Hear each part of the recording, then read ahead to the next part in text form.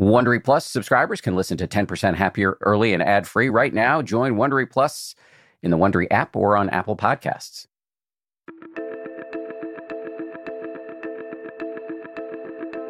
This is the 10% Happier podcast. I'm Dan Harris.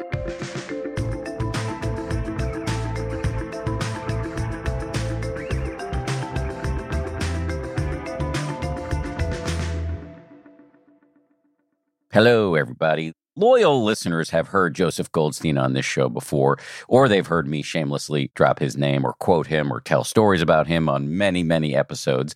Despite, or maybe because of the fact that I am an incurable wise ass, Joseph has for years advised me, taught me, and dropped all sorts of transformative wisdom bombs into my life. And today, he's going to do that for you. As you'll hear, we more or less decided on the fly to focus in this episode on a classic Buddhist list called The Four Foundations of Mindfulness, where the Buddha lays out many different techniques for developing mindfulness. The four foundations are just that, the foundations upon which you can build your meditation practice, whether you're a newbie or a seasoned practitioner. Basically, it's four ways to wake up. Joseph is one of the premier Western proponents of mindfulness. He co-founded the legendary retreat center, the Insight Meditation Society, alongside Sharon Salzberg and Jack Kornfield back in the 1970s. Joseph also wrote a whole book, which I heartily recommend, called Mindfulness. He's written many books, but that's an especially good one. I will say that while mindfulness has become something of a buzz phrase these days, I fear that very often people don't actually know what the word really means, much less how to practice it. One simple, serviceable definition of mindfulness is the ability to see what's happening in your mind right now without getting carried away by it. There are so many benefits from mindfulness, and there's so much science to back that up. So in this episode, we talk about the historical context of the four foundations of mindfulness, why Joseph, thinks the Buddha loved lists so much, why the Buddha placed mindfulness of the body first on this particular list, the steps to getting better at mindfulness of the body, the meaning of the word embodied and how that's different from our usual mode of moving through the world, how and why to do walking meditation, what feeling tones are and why they're really important in your meditation practice, practices for cultivating mindfulness of mind. Joseph will explain what that actually means. And we talk about some of Joseph's mantras, these little phrases that he uses in his teaching that have been incredibly helpful to me and many other people. I should say this is episode 1 of 2 Best of Joseph G episodes that we're running this week. Stay tuned for episode 2 coming up on Wednesday. You can count on T-Mobile to help keep you connected after investing billions to light up their network from big cities to small towns. T-Mobile is America's largest 5G network. Plus, when you switch to T-Mobile, families and small businesses can save up to 20% versus Verizon and AT&T. Visit your neighborhood store or T-Mobile.com to switch. Plan savings with T-Mobile. Third line free on essentials via monthly bill credits versus comparable available plans. Plan features may vary. Credits stop if you cancel or change plans. Audible lets you enjoy all your audio entertainment in one app. You will always find the best of what you love or something new to discover. They offer an incredible selection of audiobooks across every genre, from bestsellers and new releases to celebrity memoirs, mysteries and thrillers, motivation, wellness, business, and more. I've been checking out recently is called Our Share of Night. It's technically, I guess, a horror, but it's definitely literature. I mean, it's incredibly well written, absolutely fascinating, and it really does rhyme with some of the themes that we explore on this show. I highly recommend it, although I'm only through the first 15-20% of it, but I highly recommend it. As an Audible member, you can choose one title a month to keep from the entire catalog, including the latest bestsellers and new releases. New members can try Audible free for 30 days. Visit audible.com/10% or text 10% to 500-500. That's audible.com/10% or text 10% to 500-500 to try Audible free for 30 days. Audible.com/10%. I love cats. I make no secret of that. We've got 4 cats. But here's the thing about felines. They poop a lot. You need kitty litter, and you need that kitty litter to do the job. which is why I'm proud to recommend Tidy Care Alert, which has long-lasting ammonia control, so your house or your apartment or your yurt or wherever you live does not smell like you have 4 cats or however many cats you happen to have. No judgment here. It's low dust and lightweight, which means no lugging heavy bags of cat litter up the stairs, and it's from the brand most often recommended and personally used by veterinarians. Tidy Care Alert uses color-changing crystals to detect potential concerns and help put your mind at ease. Let Tidy Care Alert help keep an eye on your cat's health.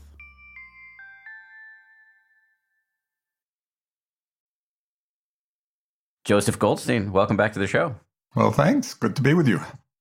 So, we're talking about the 4 foundations of mindfulness. I think it makes sense, if you're up for it, maybe to give us a little bit of historical context on where this comes from in terms of the Buddhist scriptures, et cetera, et cetera. I believe it comes from a lecture the Buddha was said to have given that's now called the Satipatthana Sutta. Very good, Dan. I'm proud of you. I was going for the gold star. So always, actually. Yeah, so that's exactly right. There is this one discourse, in the collection of the Buddhist teachings called the Satipatthana Sutta, which is often translated as the 4 foundations of mindfulness. And it really lays out in quite a comprehensive way many different techniques for developing mindfulness. And it really covers, it's quite amazing actually, in a very limited number of pages. It really covers all the different aspects of our experience and how we can be mindful of it all. So it's quite a powerful discourse. And it's one that's used in Buddhist countries. It's extremely popular, especially in the tradition of Theravada Buddhism, which is in Burma and Thailand, Sri Lanka. It's a revered discourse. Often people learn it by heart and chant it. So it has a very important place in the whole Buddhist canon. It's interesting because mindfulness, as you know very well, has become this buzzword over the last decade. There's books on mindful parenting, mindful lawyering, mindful sex, on.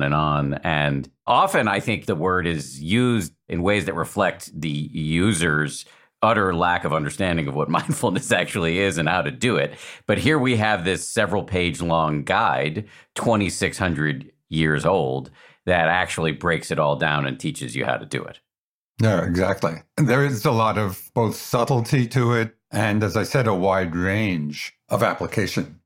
We're going to go through the 4 foundations. And we've done this a lot on the show where we tackle a Buddhist list. Why was the Buddha so into lists? Was this some, undiagnosed OCD? What was going on with all these lists?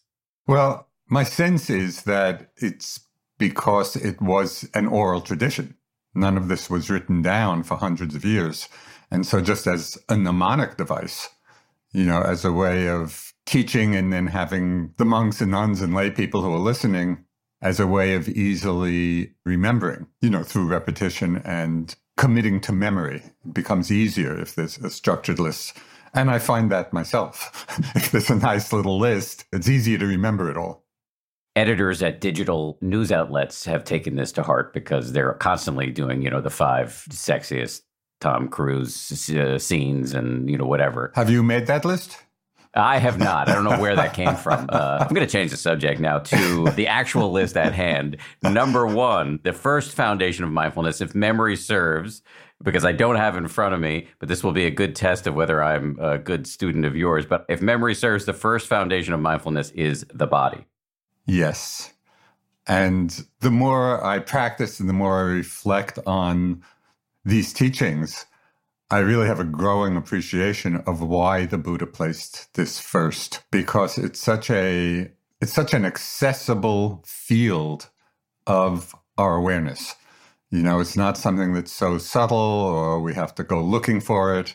The body is a very apparent, lived experience. And what I found is that by practicing mindfulness of the body until it becomes almost second nature, through the repetition of more formal practice, it then becomes much easier to carry mindfulness throughout the day. Because if we're well practiced in it, and the body is always with us, we can actually apply the teachings not only in formal meditation sessions, but through all the activities of our lives each day. It just feels like a very easy way and an accessible way to actually be cultivating mindfulness in a way that is profound. The Buddha talked about how mindfulness of the body leads to nibbana, leads to enlightenment. So just this, if we really mastered just this one foundation of mindfulness, it has far-reaching and profound consequences. How would one go about this mastery? What are the initial steps one can take to be more mindful of the body? In the discourse, he lays out quite a few different arenas of bodily activity that we can pay attention to.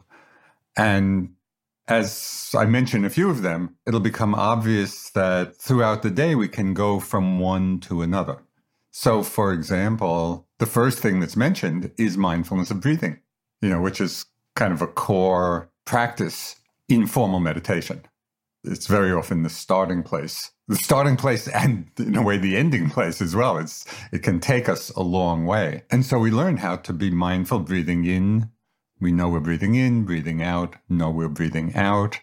Of course, as my first teacher, Munindraji, said, it's simple but not easy, as anybody who has undertaken the practice knows, because even though it's a very simple exercise, just feel the breath coming in, going out. But what people find very commonly is that after 1 or 2 or 3 breaths, the mind starts to wander, and then it's becoming aware of that and coming back to the breath. And we do that repeatedly until over time, the mind begins to settle and we can have a greater continuity of mindfulness with the breath. And everything begins to relax, begins to settle in that increased concentration. Some people, as you well know, find that trying to focus on the breath or feel the breath can produce anxiety. So there are other techniques, other arrows in this particular quiver. Mm-hmm. Before we go to the other arrows, I'd like to highlight basically 2 different ways of being with the breath, because one of them, I think, for many people alleviates that anxiety or that efforting or getting a little too tight when we attend to the breath. And this other way of being with it actually comes out of a line in this discourse, a little later on in the discourse, where the Buddha says, be mindful, and then in the equivalent of quotes, there is a body. Then to the extent necessary for clear knowing and continuous mindfulness. So it's that phrase, there is a body, which we may have spoken about before, and I've been using a lot in my teaching, to use it almost like a mental note, a reminder. So we might be repeating that phrase, intermittently, there is a body, simply as a way of helping us to settle into the awareness of the whole body posture. So rather than narrowing the attention, like to the tip of the nose or even to the movement of the abdomen, instead of narrowing it, we're keeping a larger framework. There is a body. And then within that larger framework, becoming aware of the sensations of the body breathing, but not necessarily narrowing the focus on it. We're keeping the larger frame of the whole body and simply feeling the sensations of the body breathing within the larger frame. And what I've found, and many students, in keeping the larger frame, it seems to allow for the breath just to continue in a more natural way, because we're not zeroing in on it. We have another reference point of stability, that is the whole body. And then staying grounded in that, the body's breathing by itself. So it doesn't need our effort to breathe. And by giving the larger framework, we're allowing for this natural function of the body to take place, just aware of the body breathing. And that's why in the instructions, and this may be a subtlety I don't know if people are picking up on or not, but when I give the instructions, I try to frame it this way. Okay, there's a body, settling into the awareness of the whole body. Then I say, you may become aware of the body breathing. And then as the body breathes in, know you're breathing in. As the body breathes out, know you're breathing out. Instead of saying, when you breathe in, know you're breathing in. Because just in a very subtle way, again, it takes the I, it takes the self out of it.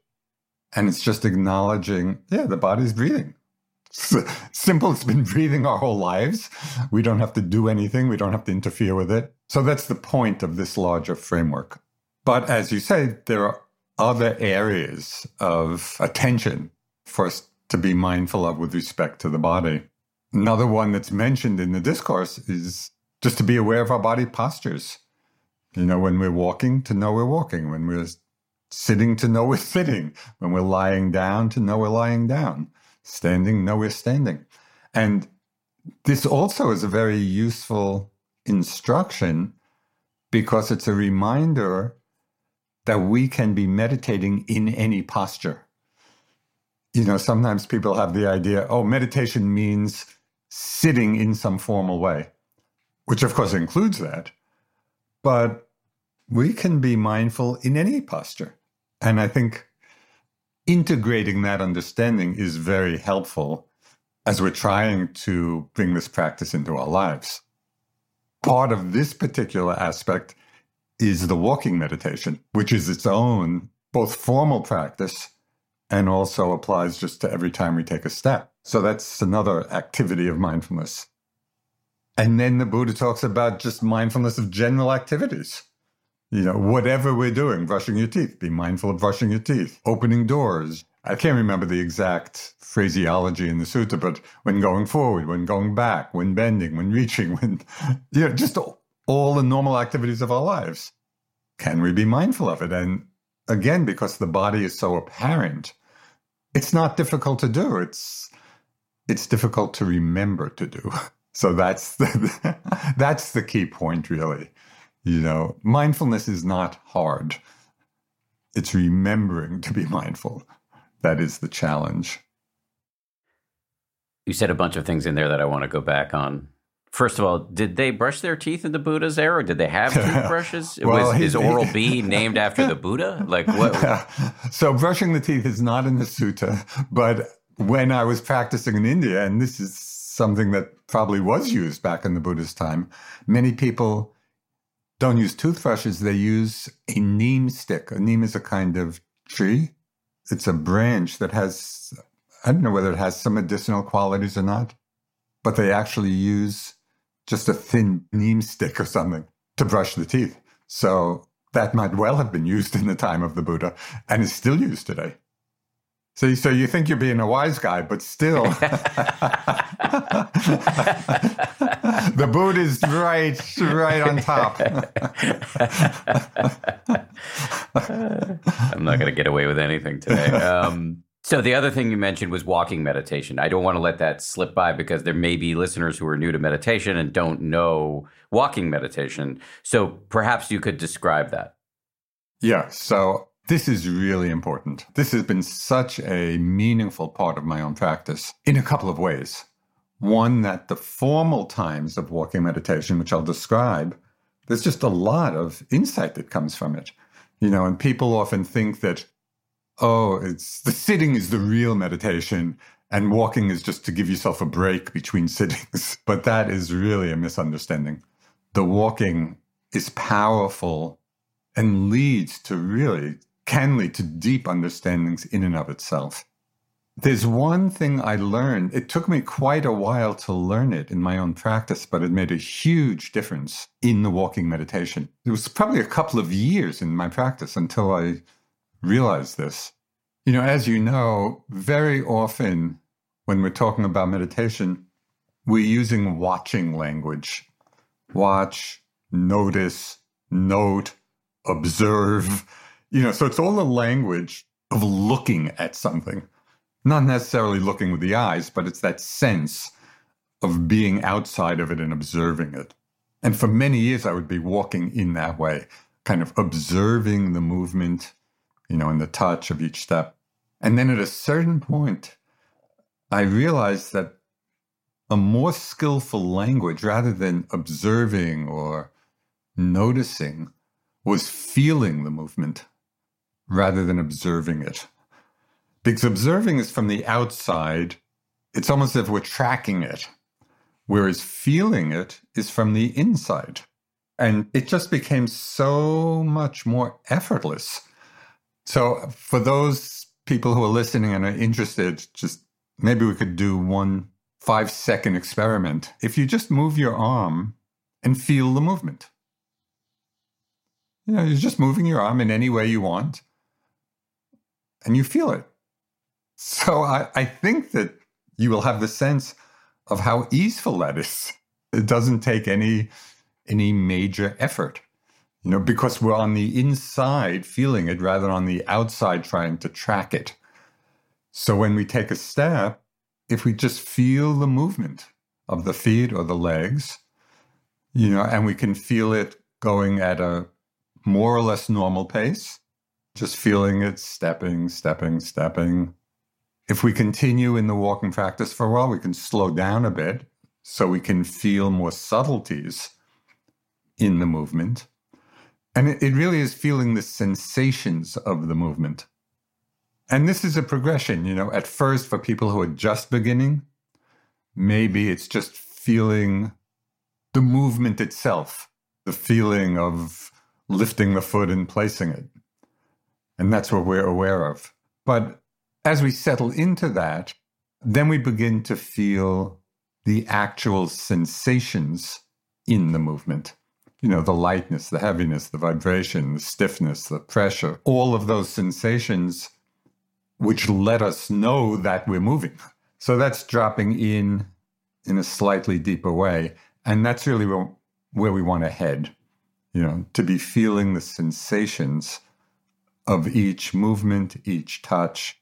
And this is one of the things I call my Vipassana mantras, just these little reminders. It's like an inner coach. So in walking, kind of a very helpful inner coach is simply each step.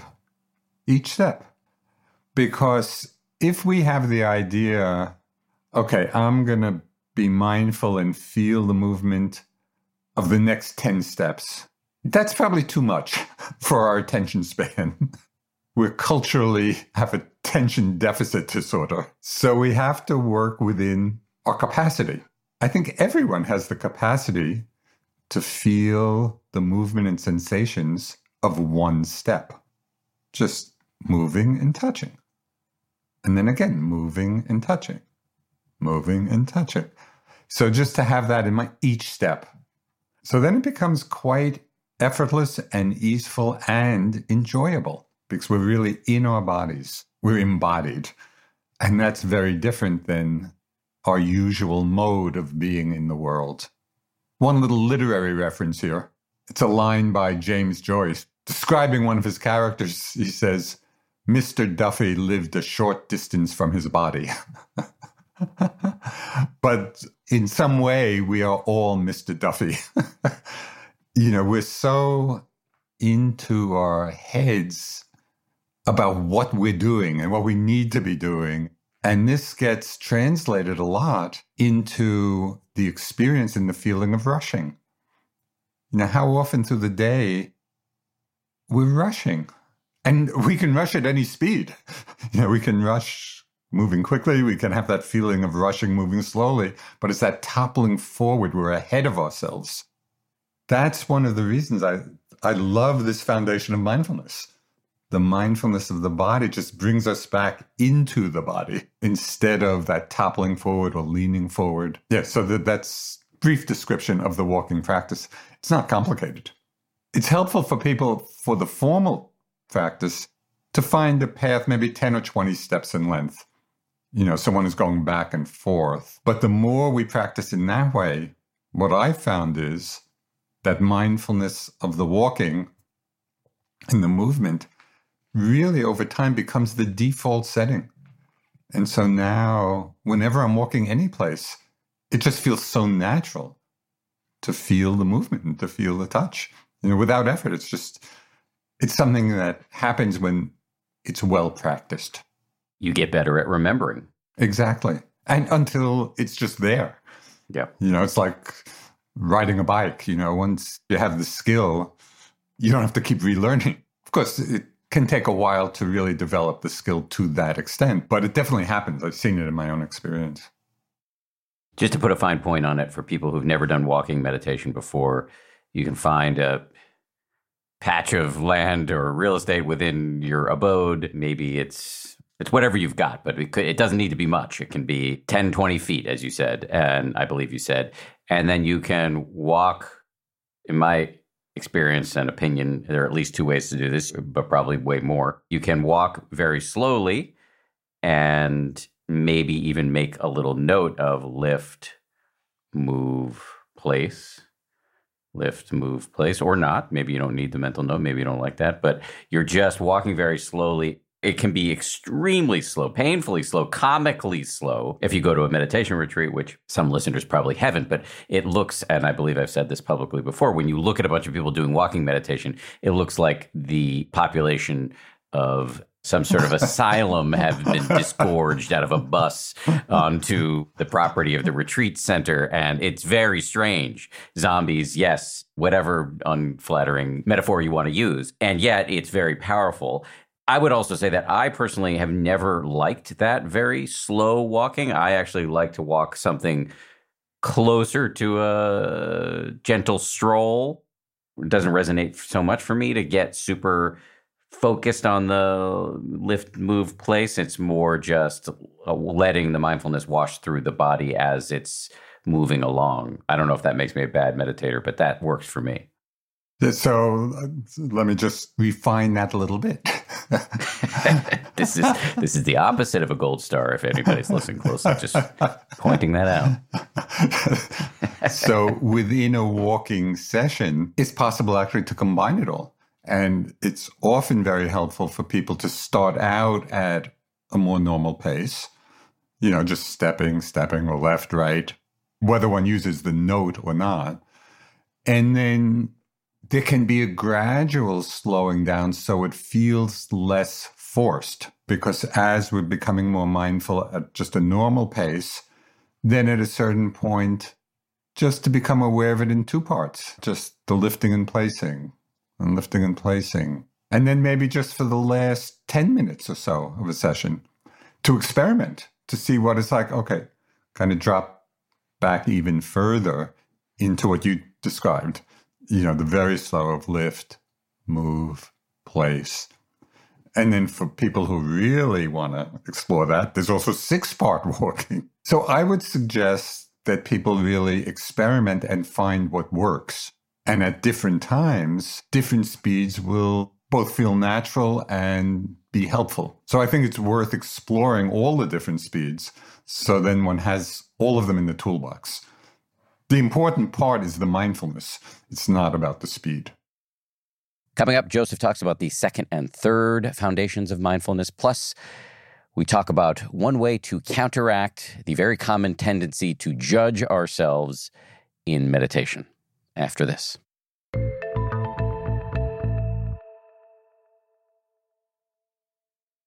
This podcast is supported by FedEx.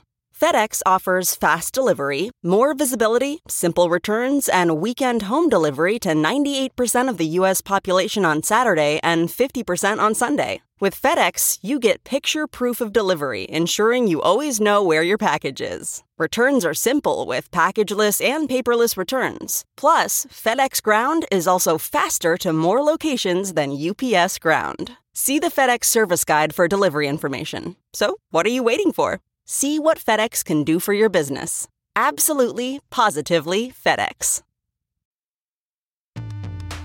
The weather's getting warmer. Time to ditch my jackets and sweaters for shorts and tees. I used to waste my money on clothing that would only last one season. That was until I found Quince. Now I've got high-quality pieces that never go out of style that I will be wearing year after year. Quince has all the seasonal must-haves like 100% European linen shirts from $30, performance polos, and versatile flow-knit activewear. The best part, all Quince items are priced 50 to 80% less than similar brands. By partnering directly with top factories, Quince cuts out the cost of the middleman and passes the savings on to us. And Quince only works with factories that use safe, ethical, and responsible manufacturing practices, along with premium fabrics and finishes. I just made a big order at quince.com. I got 2 pairs of sweatpants that I've just had for like a week, and I already love them. I'm wearing them all the time. Sweatpants are a huge deal to me because I work from home, and I want to look reasonably good, in front of my wife and stuff, but I want to be comfortable, and the Quince sweatpants do the trick. For me, the bottom line is they've got good-looking stuff at low prices. Not a bad recipe. You should go ahead and upgrade your wardrobe. Go to quince.com/happier for free shipping on your order and 365-day returns. That's QUINCE.com/happier to get free shipping and 365-day returns. Quince.com/happier.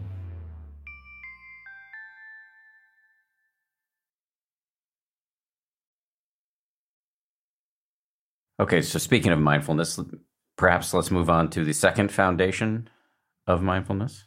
Yes. So do you remember what it is? That's why I paused. Yes. I don't. The second foundation, which is really an important part of the whole teaching in understanding how it leads to liberation, how it leads to freedom, is mindfulness of feelings. Now, this takes a little clarification because in English, we use the word feeling to mean a lot of different things. Feelings can be emotions. It can be just, I feel hot, I feel cold. So we use that word in a lot of different ways. It has a very specific meaning in the context of Buddhism. And just for those who are interested, the Pali word that's used for this very specific kind of feeling is Vedana, but one doesn't need to remember that. Generally, in teaching, we generally try to translate Vedana as feeling tone to differentiate it from emotions, which is in English, another word that meaning of feelings. So feeling tone or Vedana refers to the quality in each moment's experience of it being either pleasant, unpleasant, or neutral. So this is a really interesting thing. I think mostly we're all aware of experiencing pleasant or unpleasant things in our lives, but we probably haven't really noticed, or noticed very often, that this feeling tone is arising in every moment of experience. A sound, a sight, a smell, a taste, a touch, a sensation, different mind states. Each one arises with a feeling tone. Now, becoming mindful of this is so critically important because it's these feeling tones, when we're not being mindful of them, condition unwholesome mind states. Pleasant, when we're not mindful of the pleasant, it very often conditions grasping or clinging or wanting or greed or lust, right? Depending on what the object is. If it's unpleasant and we're not mindful, and I'm sure we're all very familiar with this, it conditions aversion in the mind. Something painful arises, something unpleasant, we don't like it. We try to push it away. And neutral feeling tone, neither pleasant nor unpleasant, very often just conditions delusion or ignorance because there's nothing much impactful happening in terms of feeling tone. We space out. We're not even paying attention to it. So unless we begin to be mindful of these feeling tones, we're just continually reconditioning these unwholesome mind states, of greed, hatred, and delusion. Mindfulness of them, and this gets very interesting in the practice.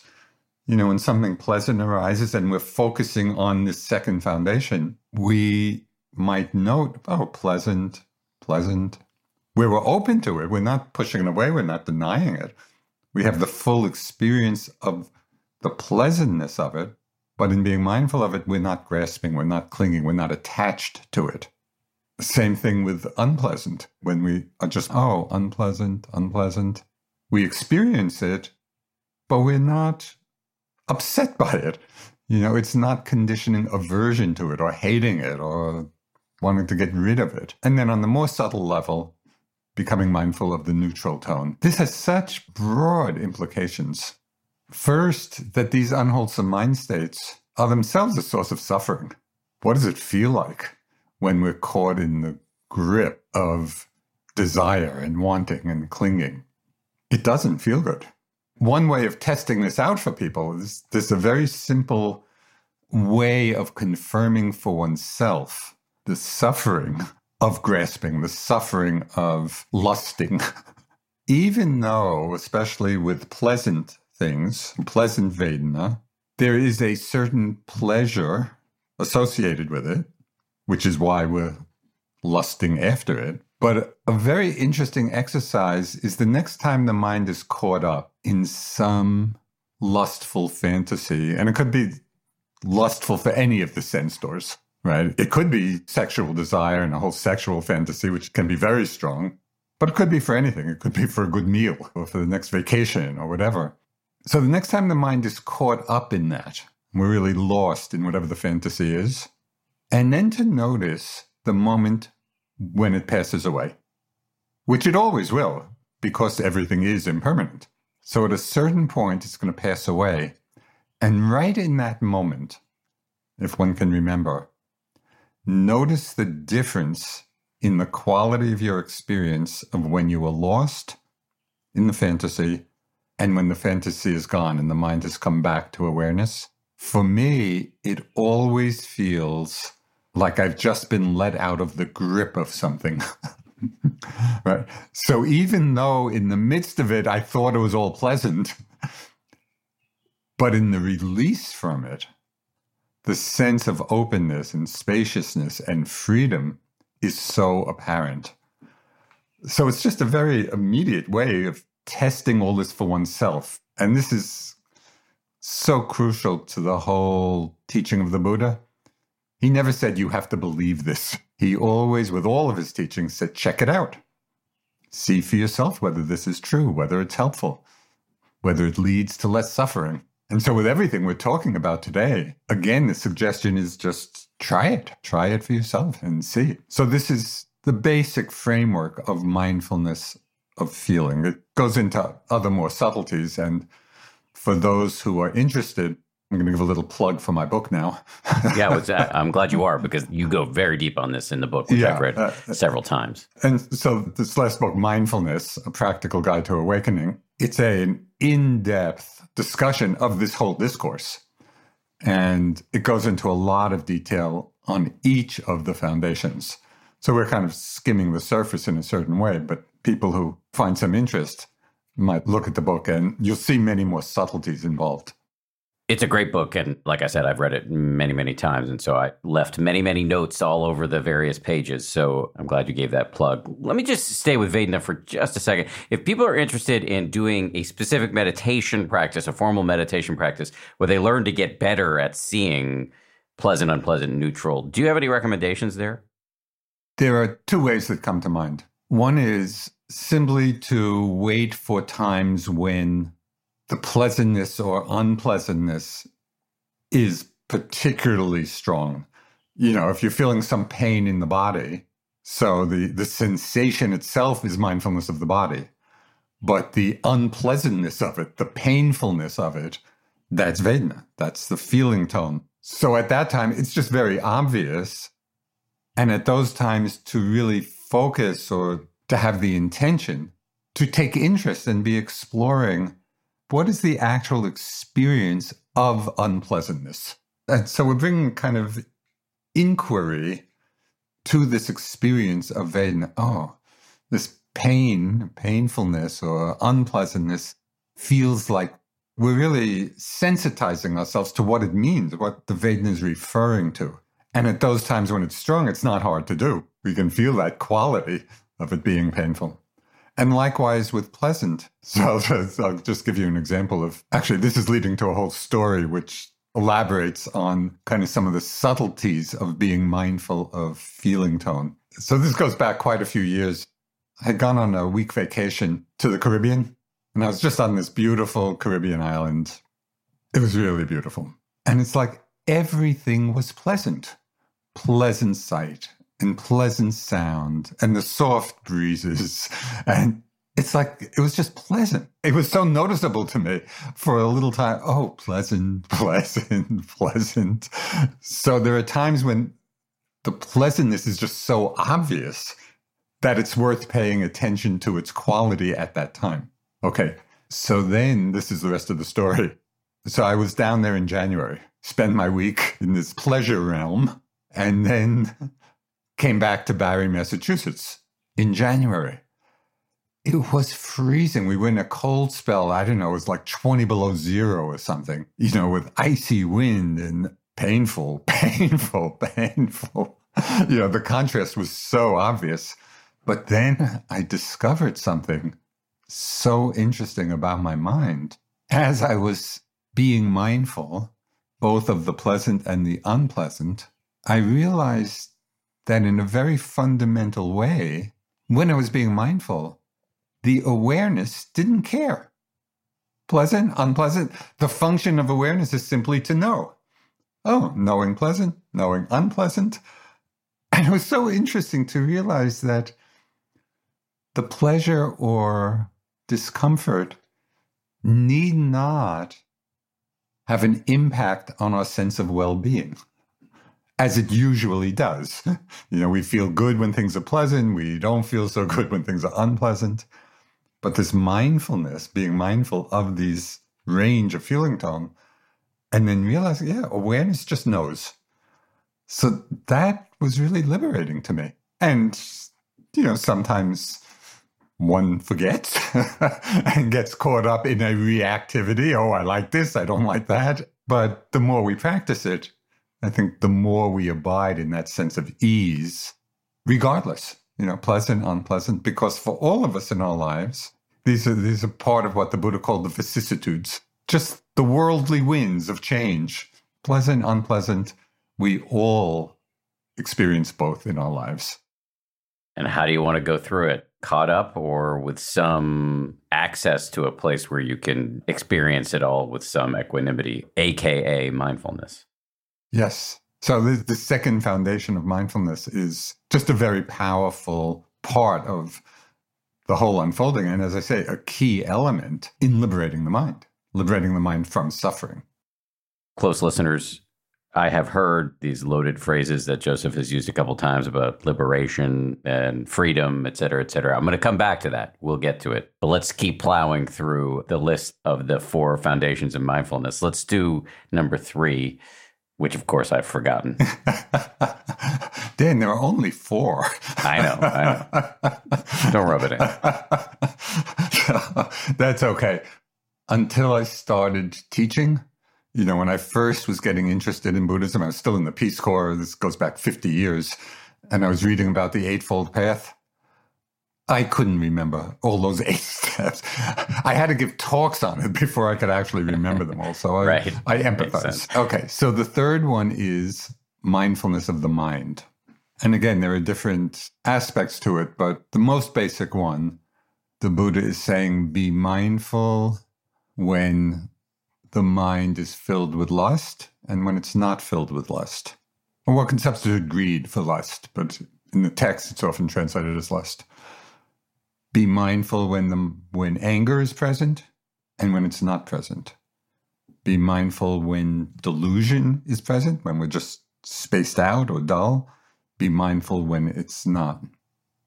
So there's a lot to this, because first the Buddha is pointing out the importance of discerning those mind states that in Buddhist jargon are called skillful or wholesome or beneficial, and those mind states which are not. So this is a fundamental aspect of wisdom. We have to begin to understand what in our minds, what's arising that becomes the cause of suffering, both in the present and in the future, and what mind states lead to greater happiness and greater freedom. And so this foundation of mindfulness is the beginning, mindfulness of the mind. We begin to discern the difference between the beneficial and harmful, in terms of our own mind states.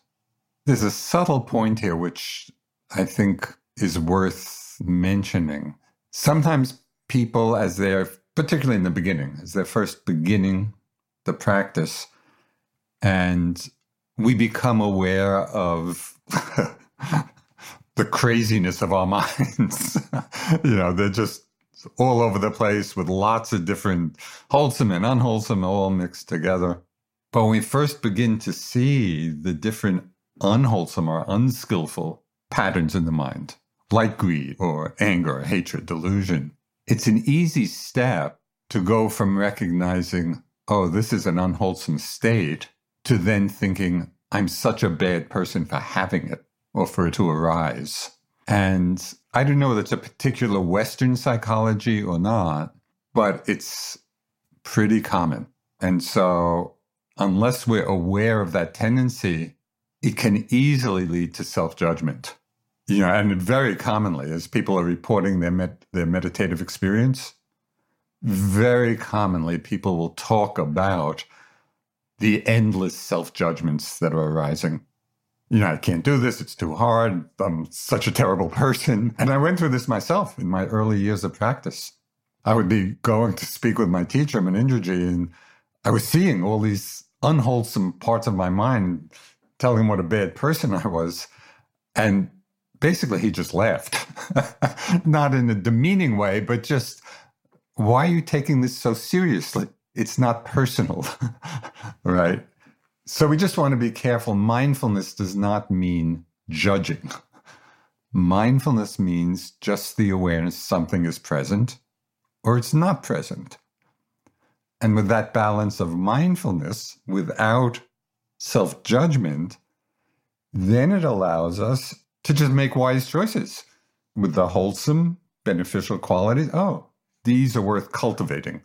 With the unwholesome, or the ones that cause suffering, we say, oh no, these I can practice letting go of or abandoning. So this mindfulness of the mind, when we're being mindful rather than self-judgmental, it really is the whole basis for the cultivation of wholesome states, which that's really another way of saying those qualities of mind which bring happiness, which bring peace. So this is all part of mindfulness of the mind. A way of practicing it would be either just to wait until they become obvious, when we're really caught up in lust or greed or caught up in aversion, and then, we're feeling that reactivity in the mind.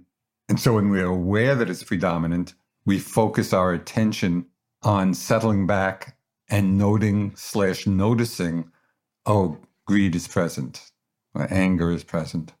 At other times, when something may not be predominant, there's one Burmese teacher his name is Sayadaw U Tejaniya, who has a very, I think, useful inner coaching phrase for just this. He'll suggest people just to intermittently ask, well, right now, what's the attitude in my mind? Right? So even if it's not so predominant and to be unavoidable, but just even in more ordinary mind states, to ask that question, it begins to train us in paying attention to the quality of our minds. What's the attitude? I'll give an example of just how effective that can be. So one time I was just sitting, meditating, and feeling my breath. And no, it was just very simple, very ordinary, nothing special was happening. And then I remembered this question. Okay, I'm just feeling the breath. What's the attitude in my mind? And it was so interesting. Just by asking the question, I felt my mind relax back from a wanting that I didn't even know was there. As I was feeling the breath, unbeknownst to me at the time, there was just some subtle wanting of more concentration or more calm or something, that leaning into. What's the attitude? And I felt my mind relax back. So one last aspect of mindfulness of the mind. It's not only noticing when greed or anger, hatred, delusion are present, it's also noticing when they're not present. What's the mind like when it's free of desire, free of anger, free of delusion. And this is something that often people pass over. We tend to emphasize what we might call the negative aspects or the painful aspects. And then we forget to really be mindful when the mind is in a good place, with wholesome qualities. They have to be tended to as well. We need to become mindful of them as well. And by being mindful of the positive mind states, you're reinforcing them. Yes, you're strengthening them. And again, mindfulness means being aware of them and really experiencing them without attachment.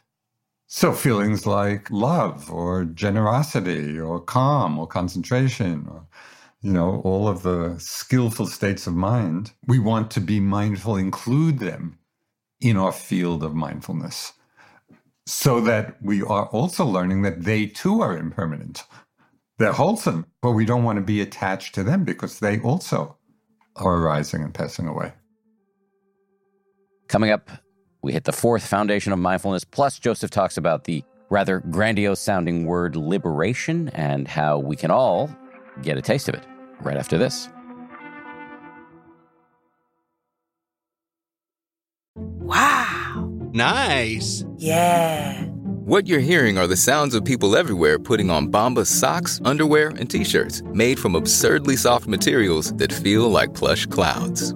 Yeah, that plush. And the best part? For every item you purchase, Bombas donates another to someone facing homelessness. Bombas. Big comfort for everyone. Go to bombas.com/Wondery and use code Wondery for 20% off your first purchase. That's bombas.com/Wondery, code Wondery.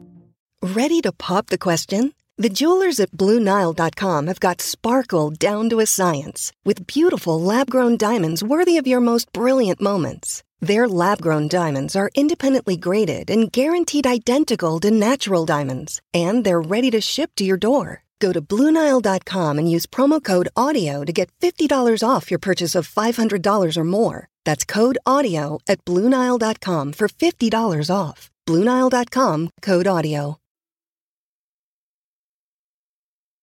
You invoked the name of Sayadaw U Tejaniya, the Burmese meditation teacher, as you know, because you're my teacher.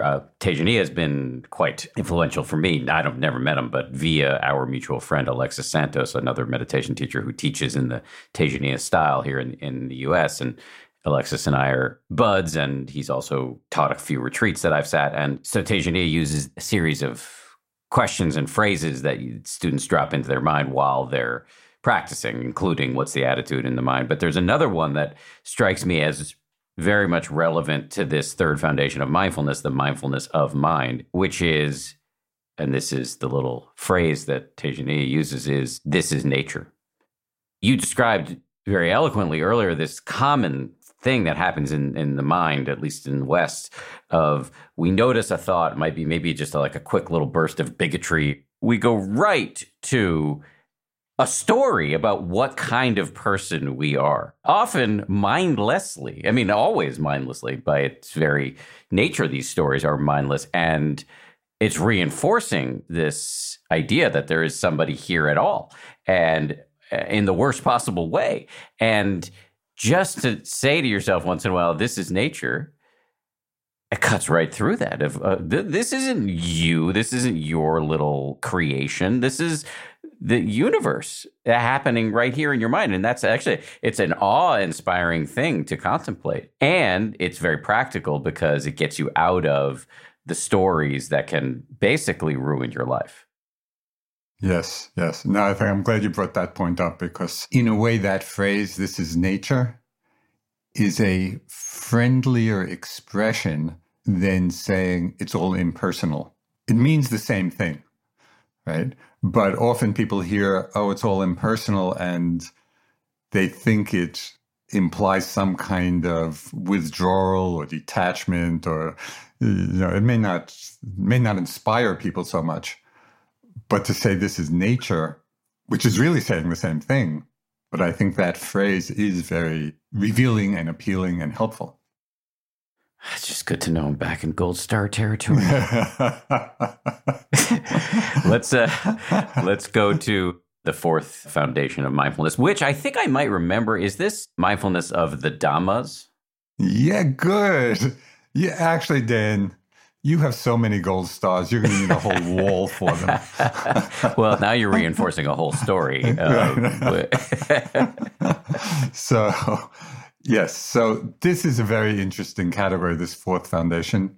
So it's not even translated usually in English. It's just called mindfulness of dharmas. So the definition of that, somebody translated it as categories of experience.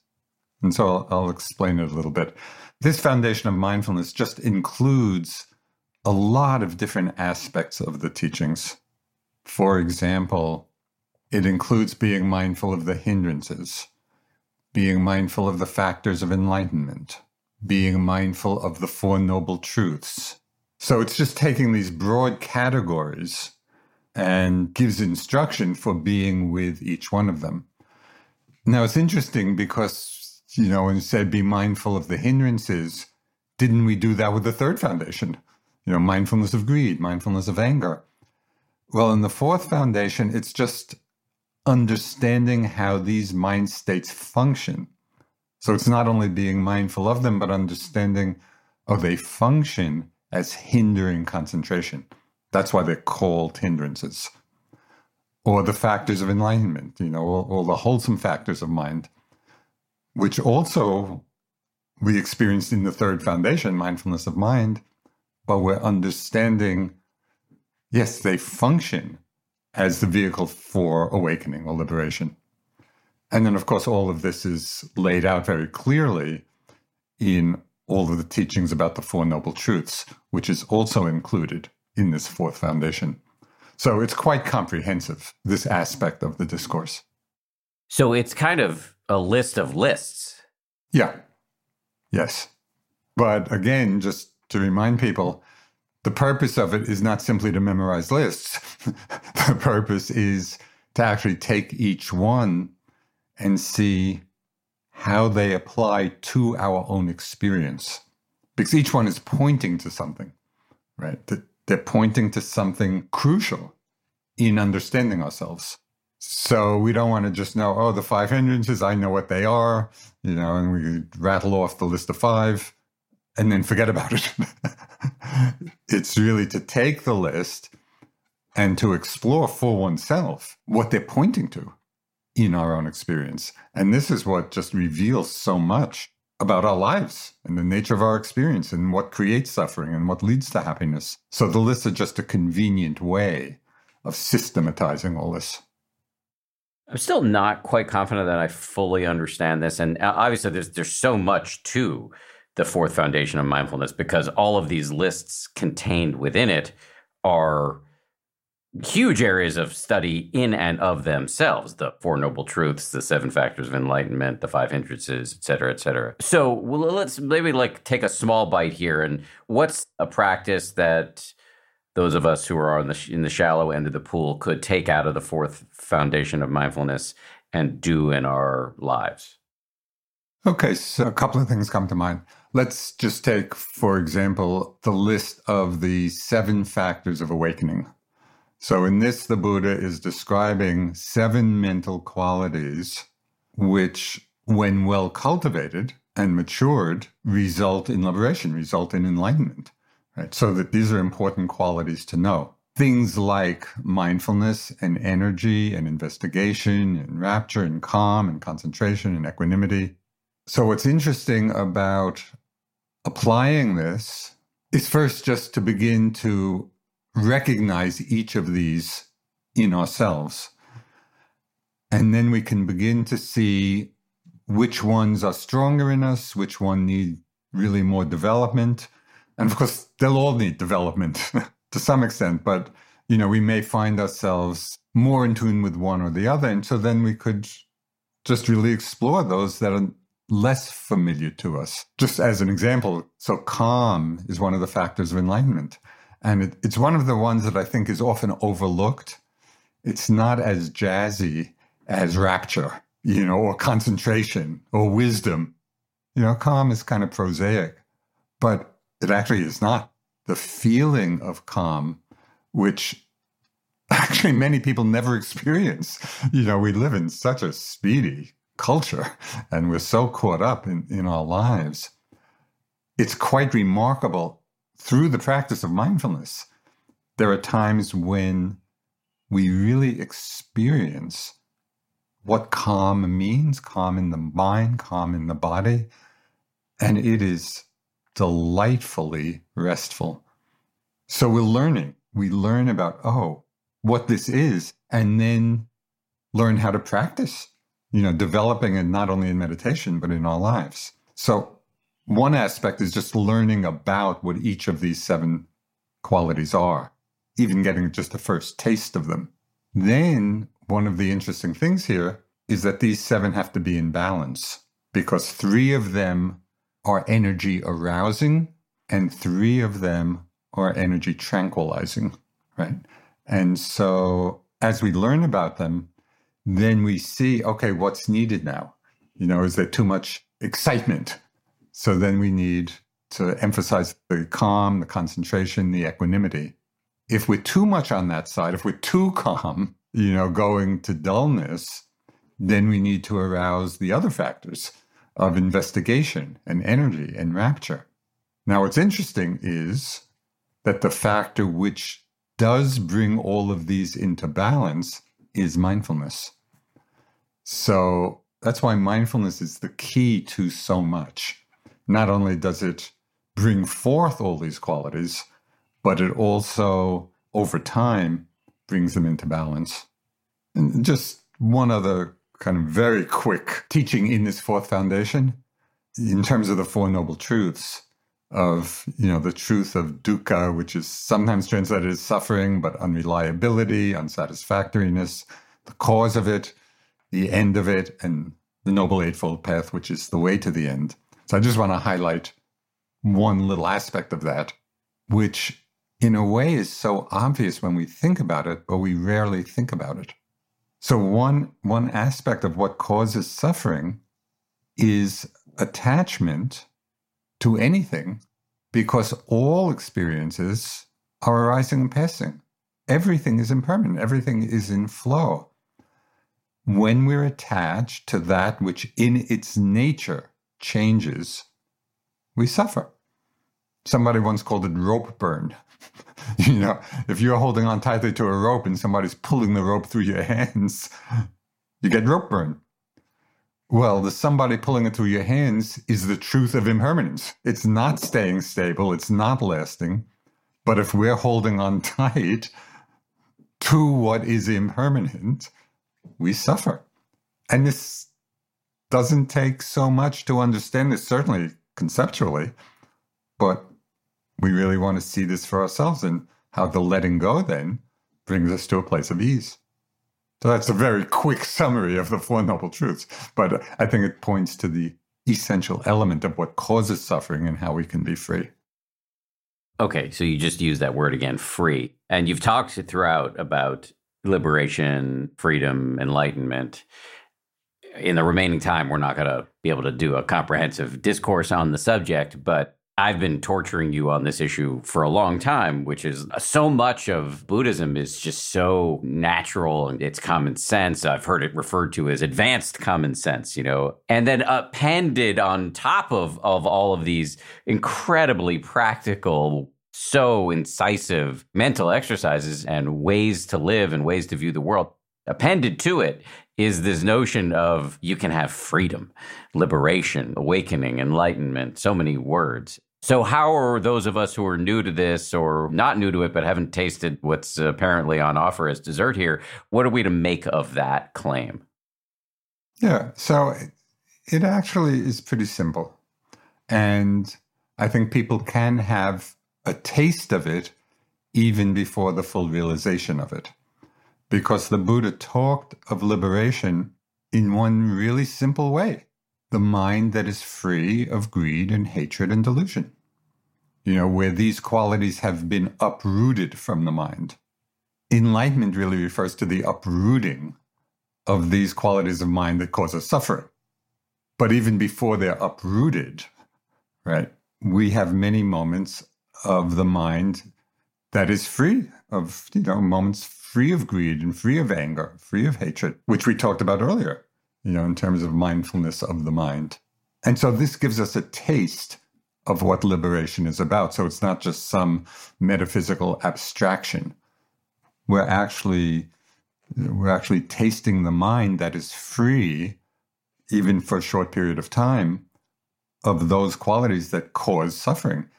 And the Buddha described all of his teachings, condensed it into one very simple phrase. He said, all that he teaches is suffering and the end of suffering. That encapsulates the whole nature of the teachings and what it's about. And so we could say enlightenment is really the complete end of suffering. But even before that, we have many moments when the mind is free of suffering, because the suffering is all connected to the unwholesome states of mind. So help point us to how we would know if we're in a moment where there is no greed or lust or hatred or aversion or delusion or ignorance about, what's happening right now. Well, I think just what we talked about before in asking that question, just whether it's in a formal meditation session or just throughout the day, just asking that probing question, well, what's the attitude in my mind right now? Somebody described it as the unwholesome states as pulling in, which is greed, pushing away, which is aversion, and running around in circles, which is delusion. So when we're asking the question, what's the attitude in the mind, like I did when I was just watching the breath, I realized that I was trying to pull something in. There was greed for more calm. Or, if we're working with some pain and we ask the question, what's the attitude? And we notice, oh, it's pushing away. I don't like this. I want it to go away. So then we know there's aversion present. If we're just running around in circles in our minds, we know it's delusion. And when those are not there, like in that moment when I let go of that leaning in and just settled back in just a moment of breathing, not wanting anything, right? So that's a moment free of that. And we can feel that for ourselves. It's the same, going back to an earlier suggestion about noticing times when the mind is caught up in some lustful fantasy for anything, and then noticing the moment when it ends. So right there is a very powerful way of seeing the difference. Mind filled with lust, free of lust. And the difference in the experience is so vivid and so apparent. And I love that because it makes all of this practical. This is not theoretical. We can test it for ourselves in our own experience. There's one other exercise. This is one that I find very interesting, which highlights when there's delusion in the moment or non-delusion, because that's the one that's perhaps the hardest to distinguish. Greed or anger, whether it's present or not. With a little practice, we can get pretty good at noticing that. So one practice which I started doing, which I found so revealing and so interesting, was to take a short period of time, and not even in formal meditation. I was doing this when I was just going for a walk. And I set the intention to really watch out for the very quickly passing thoughts that went through my mind. So they weren't big, they weren't dramatic, they weren't problematic. They were just these ordinary quick thoughts, maybe lasting 10 seconds or 15 seconds. And what I saw was, first, how frequent they are. And mostly they're unnoticed because they don't stand out in any particular way. They're just this ordinary, mundane kind of thoughts. So the first thing I noticed was there are a lot of them, that normally I'm not even paying attention to. And then the second thing I noticed was for the time that I was lost in them, which might be very brief, maybe 10 seconds or 15 seconds. For that time, it was like being in a dream state, right? I was not aware in that moment that I was thinking, and I was not aware of anything else. I was just I was just submerged in the mundane content of whatever the thought was. So it's like just dropping into a dream state and then 15 seconds later waking up from it. And watching this difference between being in a dream state and being awake, right? It was like a clear recognition of going from delusion to wisdom, from being asleep to being awake. So that can give a very meaningful experience of what delusion and wakefulness mean, right? In this very ordinary activity of our minds. I have found this really interesting to observe. And it points to one more thing that I think would be a helpful reminder for people, particularly in their formal meditation practice, because we get lost in thought a lot, and then we come back to the breath or whatever we're attending to. And very often there will be a judgment, and maybe quick, about, lost again, and then we either beat ourselves up for it or not, but there's a kind of self-judgment there.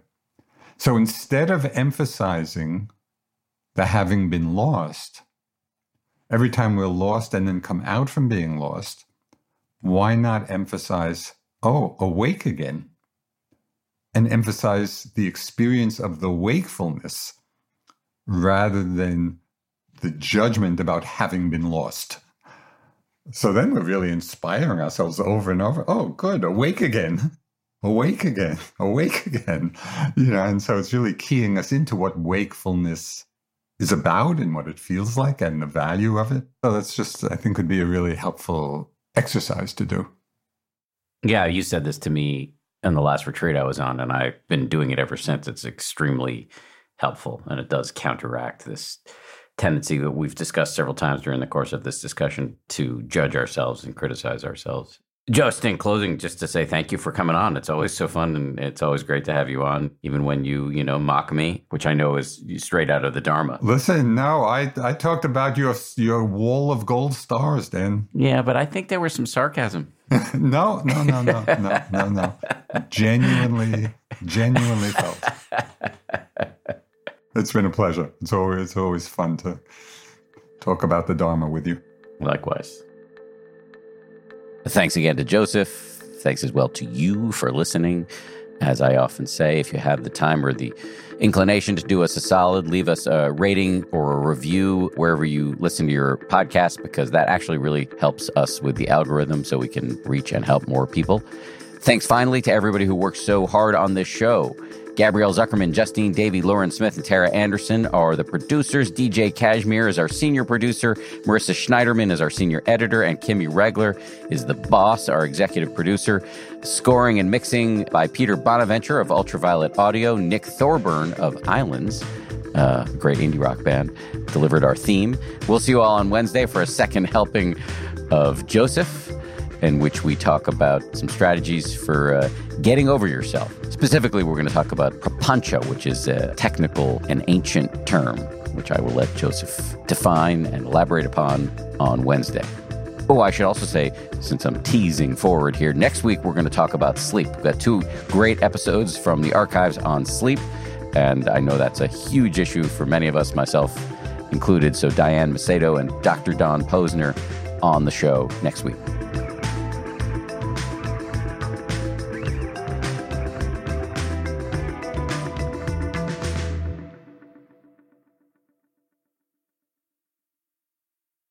If you like 10% Happier, and I hope you do, you can listen early and ad-free right now by joining Wondery Plus in the Wondery app or on Apple Podcasts. Prime members can listen ad-free on Amazon Music.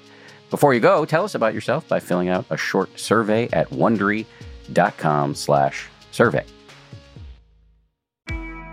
I'm Shimol Yai, and I have a new podcast called The Competition. Every year, 50 high school senior girls compete in a massive scholarship competition. I wouldn't say I have an ego problem, but I'm extremely competitive. All of the competitors are used to being the best and the brightest, and they're all vying for a huge cash prize. This will probably be the most intense thing you've ever gone through in your life. I remember that feeling because I was one of them. I lost. But now I'm coming back as a judge. and also a kind of teen girl anthropologist. Because if you want to understand what it's like to be a young woman in America today, The Competition's not a bad place to start. Hopefully, no one will die on stage tonight. From Pineapple Street Studios and Wondery, this is The Competition. Follow The Competition on the Wondery app or wherever you get your podcasts. You can listen to The Competition early and ad-free right now by joining Wondery Plus. For more than 2 centuries, the White House has been the stage for some of the most dramatic scenes in American history.